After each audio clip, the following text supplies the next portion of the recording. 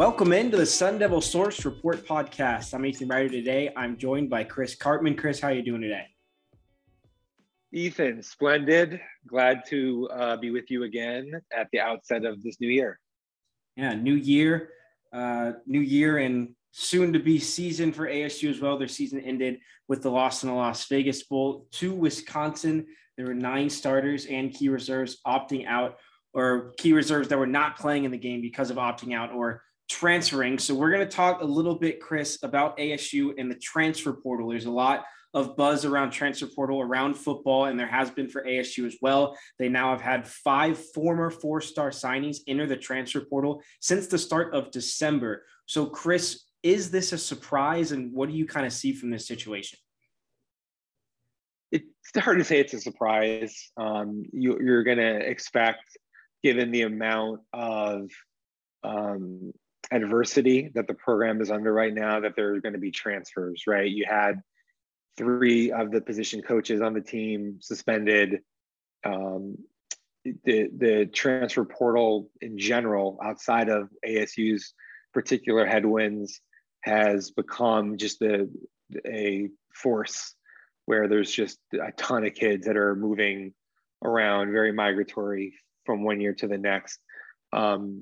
I can't say that there's really a big surprise on any of ASU's 5. And to go through them, it's Jordan Banks, the linebacker. He's dropped down a level. He's probably a little over ranked too highly to start with, so not as big of a hit there.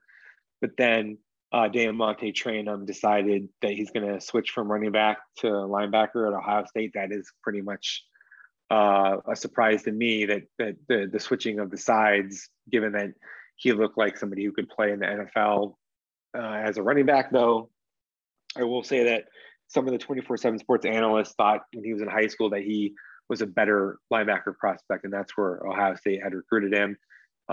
Tommy Hill, the defensive back transferring from ASU to Nebraska, 4-star DB, really highly regarded, major upside.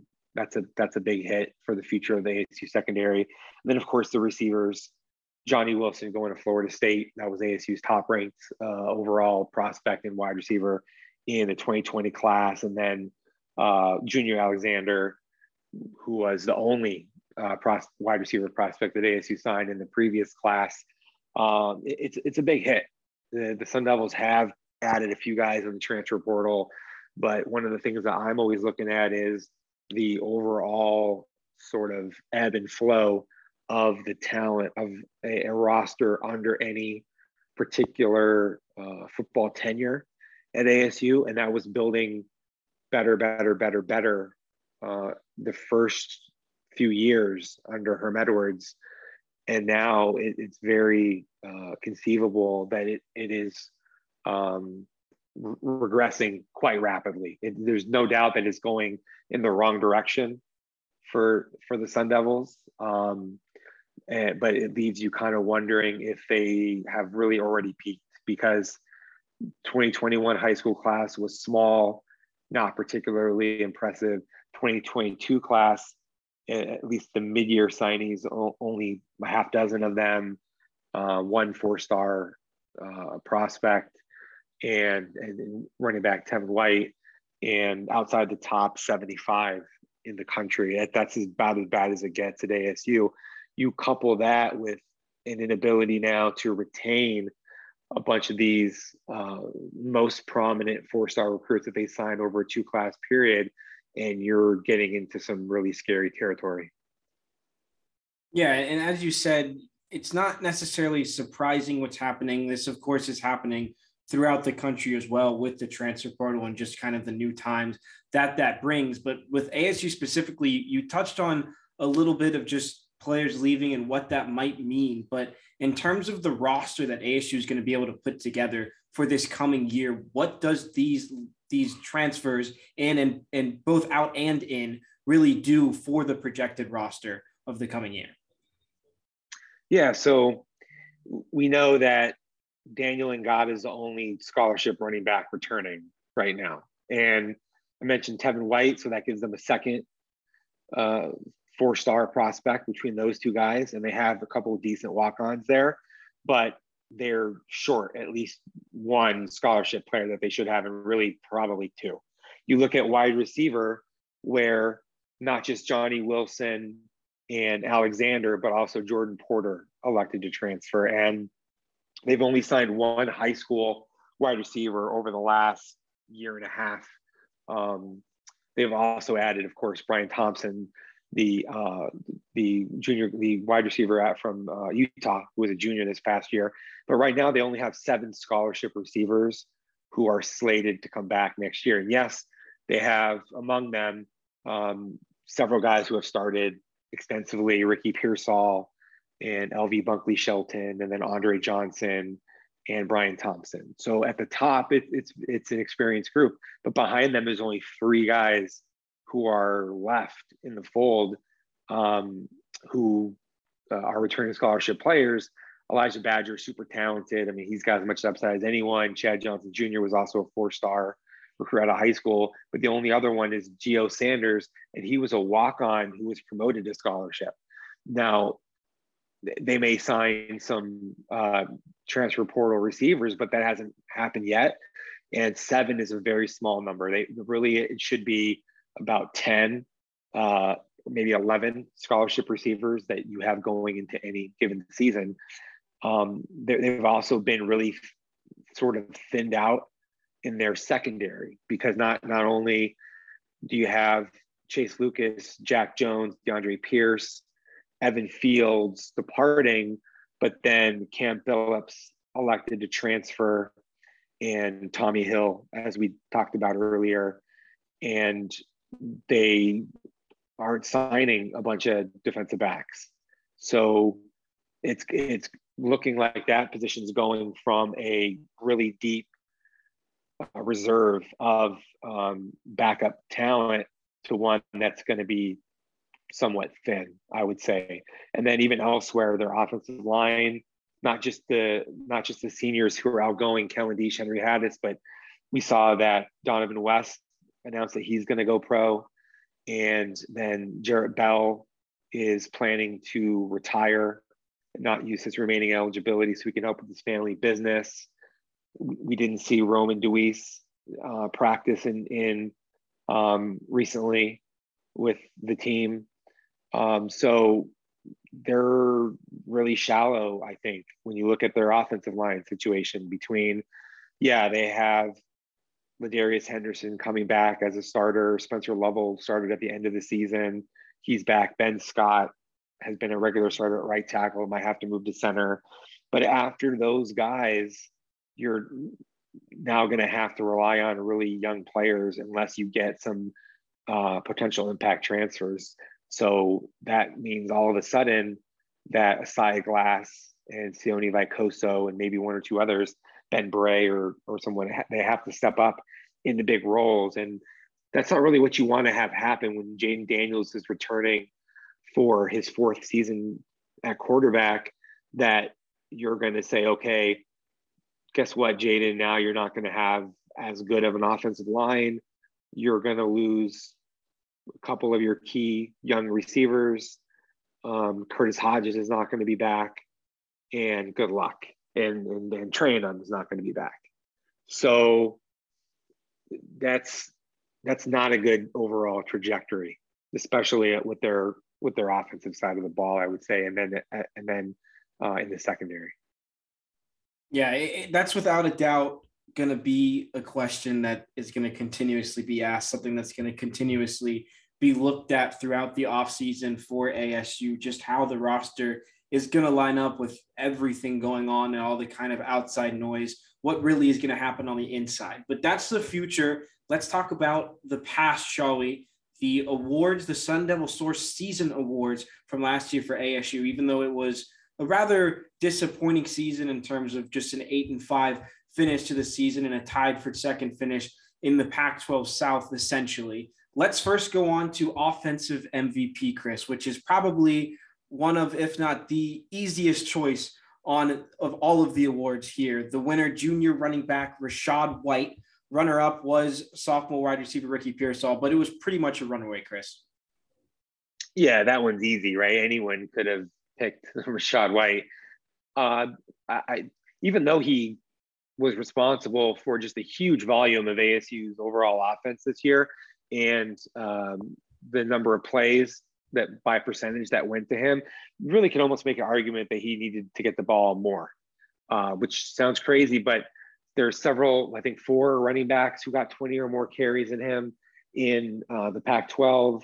And yes, he was second in ASU in receptions, 43 or whatever it ended up being. But I look at like DJ Foster and what he did at ASU and a lot of 2-back structures under Mike Norvell when Foster averaged 60, low 60s receptions in his final 3 years with the program.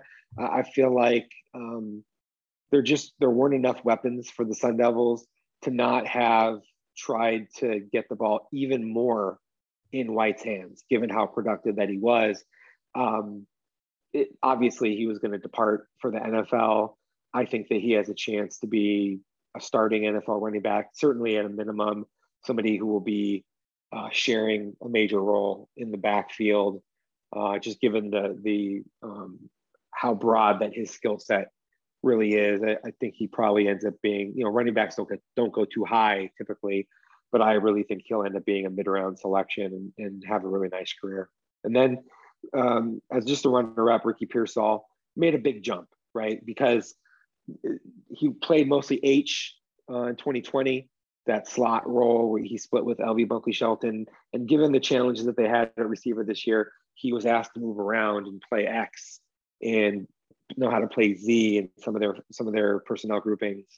And I thought it was seamless. He has a really high football IQ, understands how to get lined up and execute. I think that he has a chance to be one of the better receivers actually in the Pac-12 over the next couple of seasons. Now he has better sort of perspective, I guess you could say, with understanding of Jaden Daniels and where they're going to be able to go with that moving forward. Yeah, Ricky Pearsall had a good season. We'll talk about him later on in the awards as well. Let's flip over to the other side of the ball. Defensive most valuable player. The defense was strong all year, continuing to make plays. A big part of that was junior linebacker Darian Butler, who wins this award, and the runner-up was junior defensive tackle DJ Davidson. You talk about it a little bit. Both players are just very strong talents that really could have been flip-flop, but let's talk a little bit about Darian Butler and why he's the one that ends up with this award. Well, he's just one of the most enjoyable guys to watch that ASU's had in recent history. I always say that I measure someone against their potential, not against other guys. So it's not a race of who's the best. It's how good you can be relative to your capability. And Darian Butler personifies really self-actualization as an ASU football player. The last 2 years he spent getting his body in much better shape, leaner, quicker, stronger, faster, more athletic. I think that just there's a different sort of capability that unlocked in his game, and that we saw with his ability to rush the passer, to drop and get interceptions, and to play as a full service guy. Now he had concussion issues at the tail end of the season and didn't go out the way I'm sure he wanted to as a result of that, but he was outstanding. And I think one of the better linebackers in the Pac-12 and deserving of at least second team honors that he got. But at the same time, I'll say that DJ Davidson, probably one of the more underappreciated guys that ASU's had really in recent years, because the nose tackle position doesn't make a lot of flash plays. He's 330 pounds or whatever, right? He's not in the backfield getting a lot of sacks and things of that nature, but just his ability to anchor at the point, his effectiveness against the run, the way that opponents have to really scheme and account for him, how he's able to, even though he's not making sacks, the impact that he has on passing downs is quite significant. And he had a lot of tackles actually for a nose tackle. I just think that he's ready also to play at the NFL level and have a successful career. So I view it as those two guys almost like 1A and 1B, not number one, number two. Yeah, for sure. Both of them had very strong seasons. Let's now move on to special teams. Special teams most valuable player. Now, this took a pretty wild turn just weeks before the season started with Michael Turk entering the transfer portal, ended up transferring to Oklahoma, one of the better punters in all of the country. They turned to freshman punter Eddie Chaplitsky, and he had a very, very hot start. He might have maybe tailed off a little bit, but he wins it as special teams most valuable player. And it was pretty clear that he was one of the better players with the struggles in kicking this year. Yeah, I mean, his start was incredible, right? What was his first punt, like landed and stopped on the one or something? Like somebody shot it with a rifle from the top row. I don't even know how that happened. And then it just seemed like his ability to pinpoint the ball from a location standpoint and angling and depth control in the first part of the season was just outstanding. Like one of the best, I think maybe the best I've ever seen actually at ASU. And his leg isn't extremely explosive. Like he doesn't have as big of a leg as some of the guys that ASU's had in recent history. I think there's probably 3 or 4 that have had a bigger leg, but he's a freshman. So I think he's going to get stronger and more powerful as he sort of develops. I remember when Hawk got to ASU, he didn't have that big of a leg, but by the end, he had one of the better legs in college football. And Matt Hawk went on to be a successful NFL punter.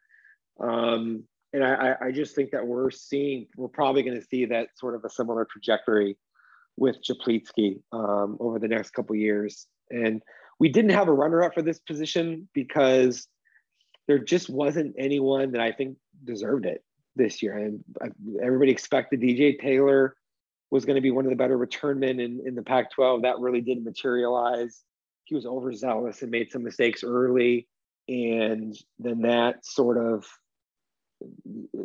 prevented him, I think, from getting into a better zone through the middle of the season. And he finally sort of started to get out of it, but not enough.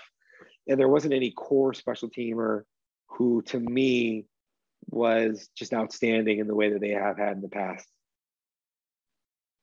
Yeah, Chaplitsky was one of the obvious choices. And as you said, it kind of in the group was not quite obvious outside of that, a player that stood out. But let's go over to the young guns, the defensive freshman of the year. You went with winner freshman linebacker Eric Gentry. He's the winner. The runner-up was freshman defensive lineman BJ Green. Talk a little bit about both these guys and why you ended up going with Eric Gentry. Yeah, so I'm pretty excited that I was able to sort of forecast that Gentry would have this type of an impact, right? He was like, I think, the 8th highest rated guy in ASU's class, like no higher than the 8th highest rated guy in ASU's class. I remember he was number 777 overall. And I just, from the very beginning when he arrived in spring football, it was just obvious that that was way too low. This very clearly is a top 200 level prospect in the country in his class. You know, you look at NFL drafts, right? 7 rounds, you got whatever it ends up being 250 picks, something like that. And there's just no doubt that Gentry, in my mind, is not someone that looks like a fringy type of a NFL prospect. Like, if anything, given the fact that he was 200 pounds, soaking wet on a good day in his pads at 6'6", and he was doing the things that he did, and his frame is so great, and his instincts are outstanding, and his poise was remarkable. I just think that he is off the charts potential. Like, he could end up being one of the top 2 or 3 or 4 outside linebacker prospects in the class. When it's all said and done, I wouldn't be surprised if this guy ends up being a 1st or 2nd round draft pick. He literally has that level of potential. I think that it would be really almost a surprise at this point if he doesn't end up being one of the best linebackers in the country by the time he's a junior in college. And maybe I'm putting the expectations a little bit high, for him, but I really think that they're warranted. Very rare that someone comes along and makes that sort of an immediate impression. And then BJ Green, I mean, my gosh, he was a walk-on who led the team in sacks, which hasn't happened in decades. And he didn't even play anywhere near as many snaps as probably 6 or 7 other ASU defensive linemen. So that tells you that Robert Rodriguez did a phenomenal job with that evaluation. And from an early coaching and developmental standpoint, BJ Green to me he has a lot of the attributes that you want to see in a interior gap exploiting pass rushing defensive lineman, like 3 technique type stuff, his low leverage, leg drive, pad level, hand usage. They all are great and allow him to show up, especially when you then build in the stunts that Rodriguez uses. He probably won't be able to get a scholarship this spring because there's rules that you can only give out 25 new scholarships in any given year. And so ASU is going to have to try to do everything it can to hold on to him through this spring. But in the fall, I'm sure he will be on scholarship and play an even more prominent role with the team. Yeah, BJ Green, especially, he had the 2-sack performance against Wisconsin in the Las Vegas Bowl, and he just seems like a guy that everyone likes. And there were a lot of buzz around him on social media as well in terms of it wasn't really good for BJ Green. It was, I'm super excited for him, and he's going to keep pushing as much as he has been. So it'll be fun to watch what BJ Green can do. Moving over to the offensive side of the ball, this one is a little interesting. Freshman running back Diamante Traynham is the one that wins it. The runner-up is freshman wide receiver LV Bunkley Shelton. Diamante Traynham, of course, now moving to the other side of the ball to play linebacker, but he looked like he could be a bell cow in the future for ASU. Talk a little bit about Diamante Traynham last season and then LV Bunkley Shelton as well. That's a big hit for ASU. He would have been the starting running back. It's clear that he would have probably been in line for 150 to 200 carries next year. And he averaged, if I'm not mistaken, well above 5 yards per carry, which is really impressive. And so that's a big hit. I never really got to talk to him about what went into the calculus of deciding that he thought that his future would be better served at linebacker. At Ohio State, I think it's a little bit of a calculated risk because linebackers can probably have longer careers and make more money on average. But he's 2 years into his college career, and now he's going to have to learn to play on the other side of the ball at a place where they certainly have a lot of other really good linebacker prospects. So he may have a hard time getting on the field this year. I don't know. And that's 3 years into college. And then you only got another year or two to really show what you're capable of. Athletically, I think he can do it. As it relates to ASU, when the team also lost Rachaad White and only has Daniel Ngata returning, that is a really significant blow for the Sun Devils on offense. Who did we have, Ethan, for runner-up here? Runner-up was LV Bunkley Shelton. Oh, that's right. Yeah. So, look, I think at the end of the day, there's plenty of things that Bunkley Shelton can get better at. He's going to have to become more of a longer route running weapon to be able to unlock some of his tools. But as a pure quick game leverage underneath option, working out of motions and from the slot, I think he gets open as well as anyone on the team and should be able to continue to be a high volume guy on throws that get out of Jaden Daniels' hand pretty quickly over the next year, and then beyond that as he continues his career. Yeah, of course, as you talked about Traynham, that'll be interesting to watch, and LV Bunkley Shelton as well. We talked about him a little bit earlier, but offensive most improved player was sophomore wide receiver Ricky Pearsall, with the runner-up being senior tight end Curtis Hodges. Ricky Pearsall had a lot of opportunity this year and really kind of ran with it with Jaden Daniels being able to find him. The UCLA game is the game that always stands out to me when talking about Ricky Pearsall. But what did you see from him this season, and as well as Curtis Hodges? Kind of like what we were saying before, right? Like now he's able to line up anywhere on the field, run any kind of a route. We saw him do the toe tap stuff on the sideline, catching balls that he really had no business catching.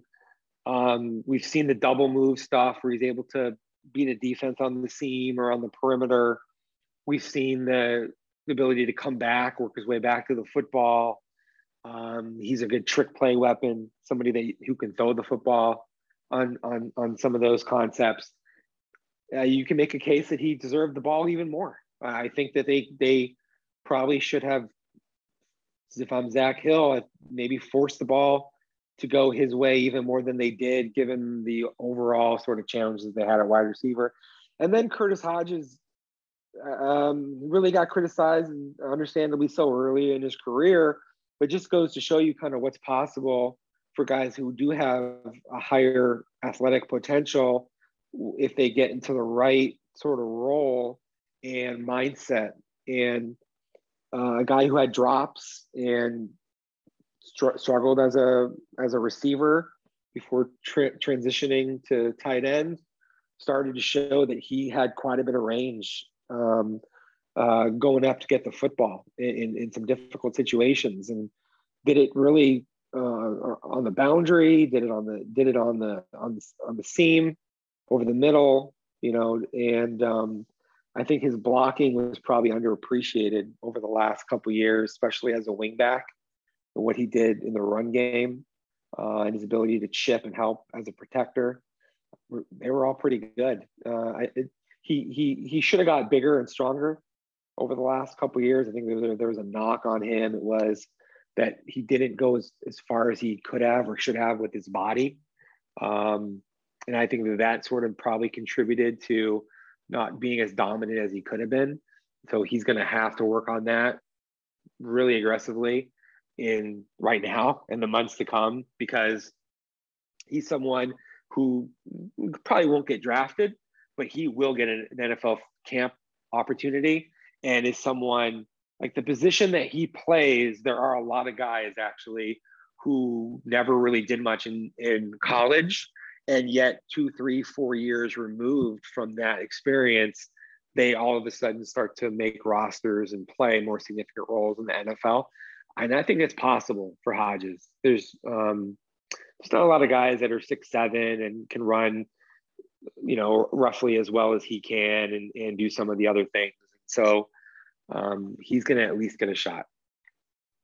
Yeah, I remember earlier this season, there was one of the Herm Edwards press conferences. He talked about his height and just how that kind of creates mismatches, no matter who's going up against him and how he can make plays. So that'll be interesting to see what he's able to do. And as we talked about, Ricky Pearsall is going to be an interesting one moving forward. Defensive most improved player went with 2 freshmen on this, both the winner and the runner-up. The winner was freshman defensive end Anthony Cooper, and the runner-up was freshman defensive lineman Omar Norman Lott. Anthony Cooper took big strides this season. What did you see from him, Chris? I think Anthony Cooper was the most improved overall player on the team. 2020, he came in as a reserve guy on passing downs on the outside, and he had some effectiveness with just his creativity and feel as a pass rusher. But he didn't have as nearly as much of a physical component to back that up, to be a full service player, to handle the run, to beat, to win on secondary actions as a pass rusher, when his speed sort of was countered successfully initially in reps. And that, I think, evolved and changed. He got much, much stronger, I think, in his core, in his lower half. I think he was a lot more stout at the line of scrimmage against the run. I saw him chase down significantly more plays from the backside, and really show the ability to win with some power at times that wasn't present in his game as a freshman. So his development under that tutelage of Rodriguez, just absolutely outstanding. I liked him coming out of high school. I thought he was one of the more underrated guys. He was kind of off the beaten path to go to one of the more prominent schools. He played with a motor, and there was a lot that was intriguing about him. Of course, ASU now is going to return Jermaine Lole and Omar Norman-Lott and BJ Green. That's three technique tackles. So that means Anthony Cooper is probably going to remain end. But I think now he's good enough to where he can move and play different slots. And so with Tyler Johnson moving on, ASU gets Travez Moore back, Michael Matus, but Anthony Cooper to me is right there with those guys in terms of his ability to play a lot and make an impact. Yeah, for sure. And what about, or we'll see how that ends up going a little bit. Omar Norman-Lott was surprising as well at the beginning of the season.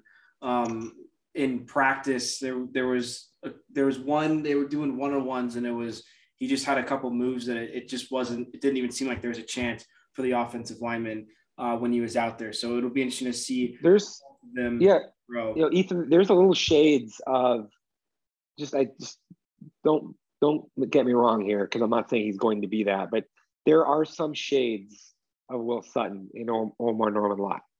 The way that he gets off the football, the quick twitch between the guard and the tackle at that 3-tech, and how low that he's able to get and quickly leverage in a way that make it really, really challenging for blockers to sort of reach and keep their hands in a successful position against him. He had that one of those major flash plays against Wisconsin. Problem is that for every really impressive play, Norman-Lott would have like a 15-yard penalty, right? And something that would be, head scratching or maybe worse. And so he's got to stop those types of things, because he has violent hands. He uses them really aggressively, which is something you always want to see in linemen coming up. He has great quickness and twitchiness, and he gets off the ball, and his body was in much better shape this year than it was the year prior. I really think that's an NFL prospect right there. And not just people say, oh yeah, Jermaine Lole coming back. And yeah, but Norman-Lott, I think, is like one of the better actual NFL prospects that ASU will probably have on defense next year.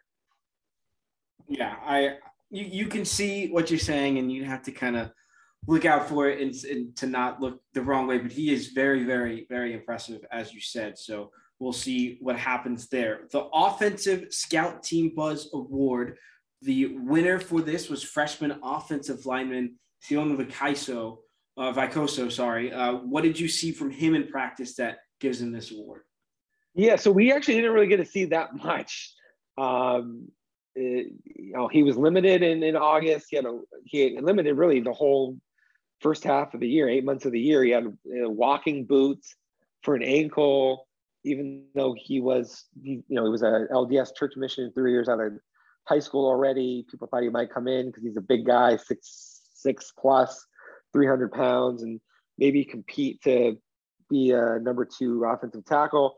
Didn't really materialize, but everything that we heard, and this is why we use the word buzz for this, was really that his progress in September, October, November was quite significant, to the point where they think that not only was he a steal as someone who didn't have other Pac-12 offers, except I think Oregon State, but someone who has a chance to be a multi-year starter at tackle at this level. And that's going to have to be realized here, maybe even as soon as next year. But certainly he drew as much attention on the scout team as any ASU offensive player. All right. And then defensive scout team buzz. The winner is freshman defensive lineman Garen Stansbury. A very good frame, promising but undeveloped frame. What did you see from Stansbury? It's like a baby deer. It's like Eric Gentry and Stansbury. You just like you see those guys like roaming around, and you're just like, wow, those are going to be some majestic, players in the next couple of years. Stansbury, he's got that super long, high cut, just legs that go for days, but he's not overly narrow to his frame. Like, he should probably weigh 240 pounds in another couple of years. And mostly he was on the scout team, but he played with their NASCAR package on passing downs in several games this year, showed that he has the ability to get off the football and make some athletic moves, working his way into the backfield. He's going to take a big jump, I think, as he gets stronger in the year ahead, and learns how to play with the lowering his knee. He's got to get better bend into his knees and his hips, and play with the lower overall center of gravity and pad level, and have his feet be able to work in all of the techniques that Rodriguez is asking of him. I think that was a major challenge, being able to settle into a stance and play with the type of leverage and center of gravity that the coaches want. It's very uncomfortable, actually, for a lot of these guys, especially when they don't have tremendous strength, to be able to do that on a play-to-play, rep-to-rep basis. But I think that Stansbury's making strides, and he's going to be really good. All right, and the last award is Coach of the Year. We've talked about tons of players that have been under his tutelage already in these awards, which makes sense in terms of him being Coach of the Year. And it's a back-to-back winner, defensive line coach Robert Rodriguez. And the runner-up for this one was defensive coordinator Antonio Pierce. The defense was strong all year, so not surprising that both the winner and runner-up coming from that side of the ball. What do you see from these two coaches throughout the year? Yeah, I don't even want to mince words here. I'll say straight up, and I've made this point before, I think that Robert Rodriguez is the best overall football coach that ASU has on its roster. He has a rare ability not only to communicate with his players and teach technique, but also his motivational impact, the way that he relates to guys, his understanding of the game, his aptitude, technical skill and proficiency. He to me, he just checks so many boxes that you very often don't see coaches have as many of those boxes checked as they do. Usually guys are good at one or two or maybe three things, but not all of the 5 or 6 things that it takes. We saw he evaluated BJ Green. He evaluated Garen Stansbury. He was involved in successfully recruiting some of these guys. Now he's developing them, and they like playing for him, and he communicates well, and he talks to the media in extremely skilled manner, the way that he communicates. So it's hard for me to, like, not only is he the best coach on ASU's team right now, in my opinion, I think he's the best defensive line coach I've ever seen at ASU. And I've seen a lot because they went through a different D-line coach every year for like 5 years in a row, right? I've watched 10 or more defensive line coaches over the years at ASU. He is the best. He's one of the best position coaches I've ever seen. It's not a surprise to me if he ends up back coaching defensive line at the NFL level, for a good team. I really can't say enough positive things about him as a football coach. And then Antonio Pierce, look, I think he actually outcoached a bunch of guys this year. I thought they had really well developed approach to how they handled a bunch of teams. I think they did a very good job against Stanford, for example. They did a really good job against UCLA. They had what I thought was a pretty impressive approach against just about every team, and especially the way that they use their defensive backs when they had some injuries and guys go down, the way that they blended some of their personnel groupings. Really, the only game that I looked at and said, man, they got out coached was Utah in the second half. I thought that was a very difficult Utah 12 personnel without substituting, and the ability to move tight ends all over the field to generate mismatches either outside with their bigger guys or in the slot with their small shifty slot receiver working against the linebacker. Kind of no matter what ASU did, they weren't able to really have the right answer against Utah. And that proved to be also the case when Utah pretty easily handled Oregon defense twice this year. So Utah was phenomenally coached, and the only team that I thought really got the better of ASU. Other than that, I think Antonio Pierce showed me that he's ready to be a good.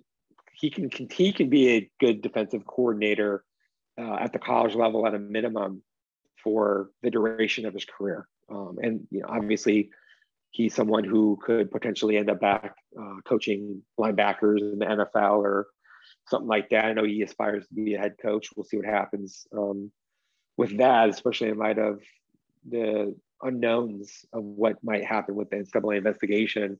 But I was impressed overall. Yeah, and I think throughout the year we talked about the defense being beaten up. The defensive line had a bunch of injuries as well, and that kind of makes it even more impressive just what both of them were able to do throughout the season, which shows a lot to who they are as coaches, to be able to get that out of new players each week almost, it seemed, throughout the season with whatever problems it may have arisen. They were able to figure it out. But that's it for now for this podcast, I should say, that we're going to talk about for football. Make sure we're going to have a premium podcast that we'll release later this week. One of the subjects we will talk about is the transfer portal conversation and recruiting that we talked about early on in this podcast. So if you want to hear a discussion in length about that topic, make sure to head over to the premium podcast later on this week. But for now, we're going to talk a little bit of basketball. It's been a pretty hectic start to the season for Bobby Hurley and the team. They didn't play for about a 3-week period because of COVID issues, both in the program and out of the program. And then they even had electrical problems in Desert Financial Arena that ended up having them not play one of their games completely. What do we see from this team so far, Chris? And it hasn't been a great start. Bagley as well has been injured for a lot of the season. He is supposed to be one of the star guys heading in. But what do we see from both the coaching standpoint and the playing standpoint of how this team's performed? Well, yeah, I think to say it's not been a great start is as generous as we probably could be, right?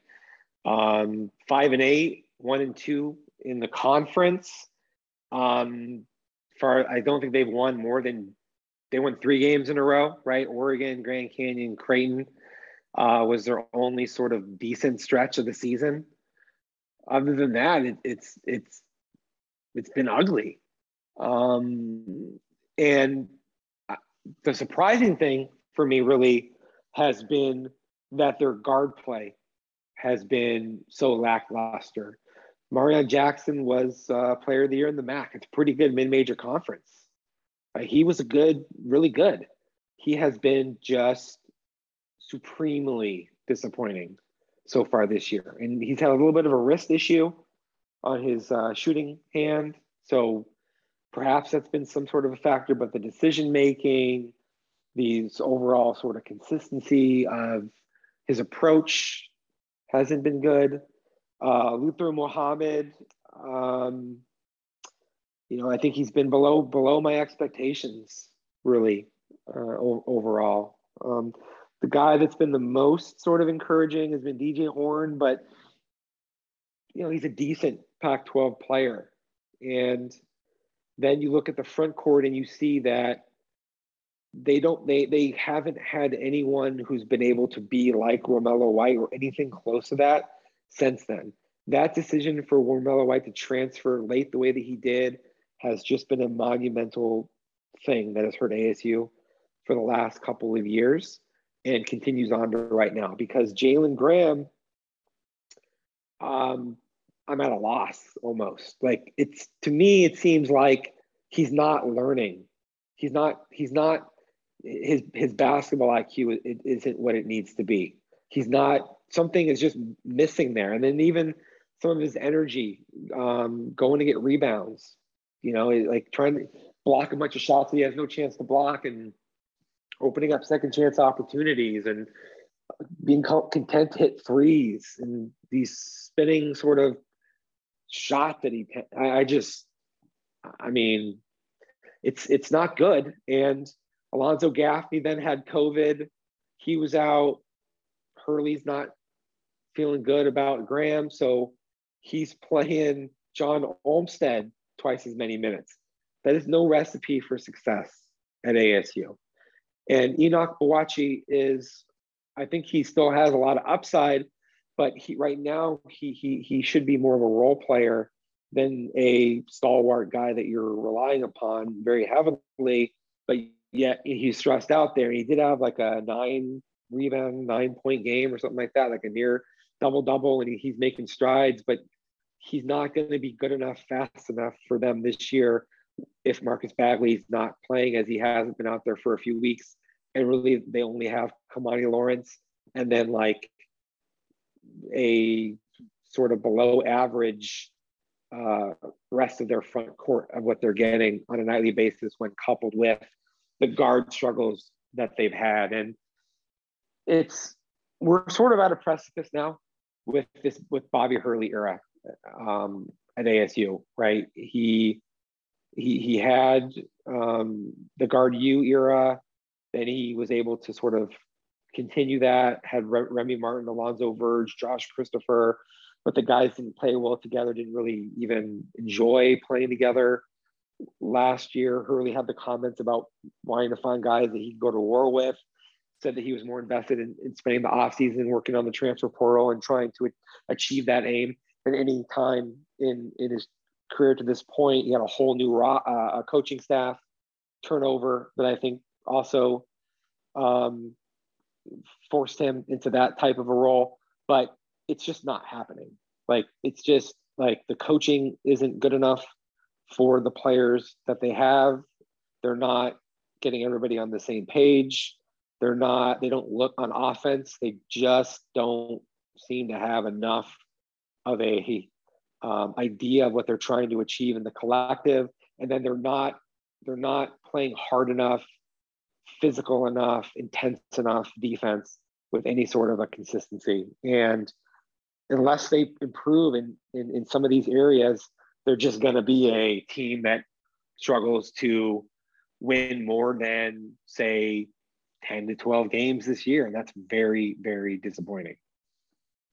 Yeah. And once you get to that point where, I mean, you don't even really have to dive very deep in the team to realize it hasn't been a good start. They're 1-2 in the conference right now, 5-8 overall. Those 2 losses in the conference were a game where they only scored 29 points, a game that they just recently lost to California in a 24-point loss. But then there's one stretch of the season after that 29-point loss to Washington State, a win at Oregon, a win versus GCU, and the win at Creighton, that it looked like they may have sort of found something. On the light of kind of that 3-1 win streak, is this season salvageable for Bobby Hurley and the team, and just in general at all? Well, they're not going to be an NCAA tournament team. Like, they're not going to make some big run in March in the Pac-12 tournament. I don't think that they really have much of a chance to make the NIT right now, which to me, I mean, they should have at least been strongly in competition for that. Granted, the Pac-12 has a very clear top 3 teams right now. It's like Arizona, UCLA, and USC, and then everybody else is sort of like decent. Oregon's not as good as it has been, but some of these other teams, Washington State and Cal, are a little bit better. And ASU is not really better than, in my opinion, like almost any of these other teams. Maybe like 1 or 2 of the remaining 8 teams in the Pac-12.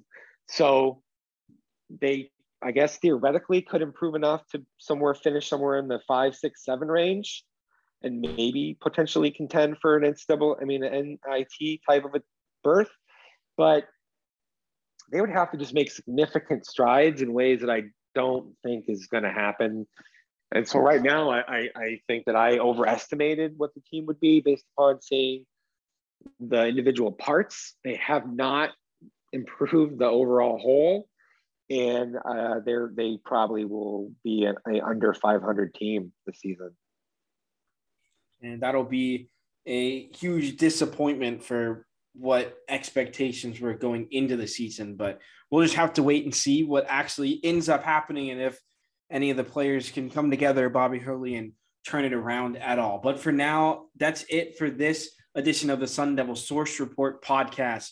Make sure, as we talked about the premium podcast coming later, it is going to be a Q&A with members. So Chris is going to post on the board. So make sure to ask questions, and we'll be answering anything that you guys want to know. But for now, that's it for this podcast. I'm Ethan Ryder. I've been with Chris Cartman, and we will see you guys next time.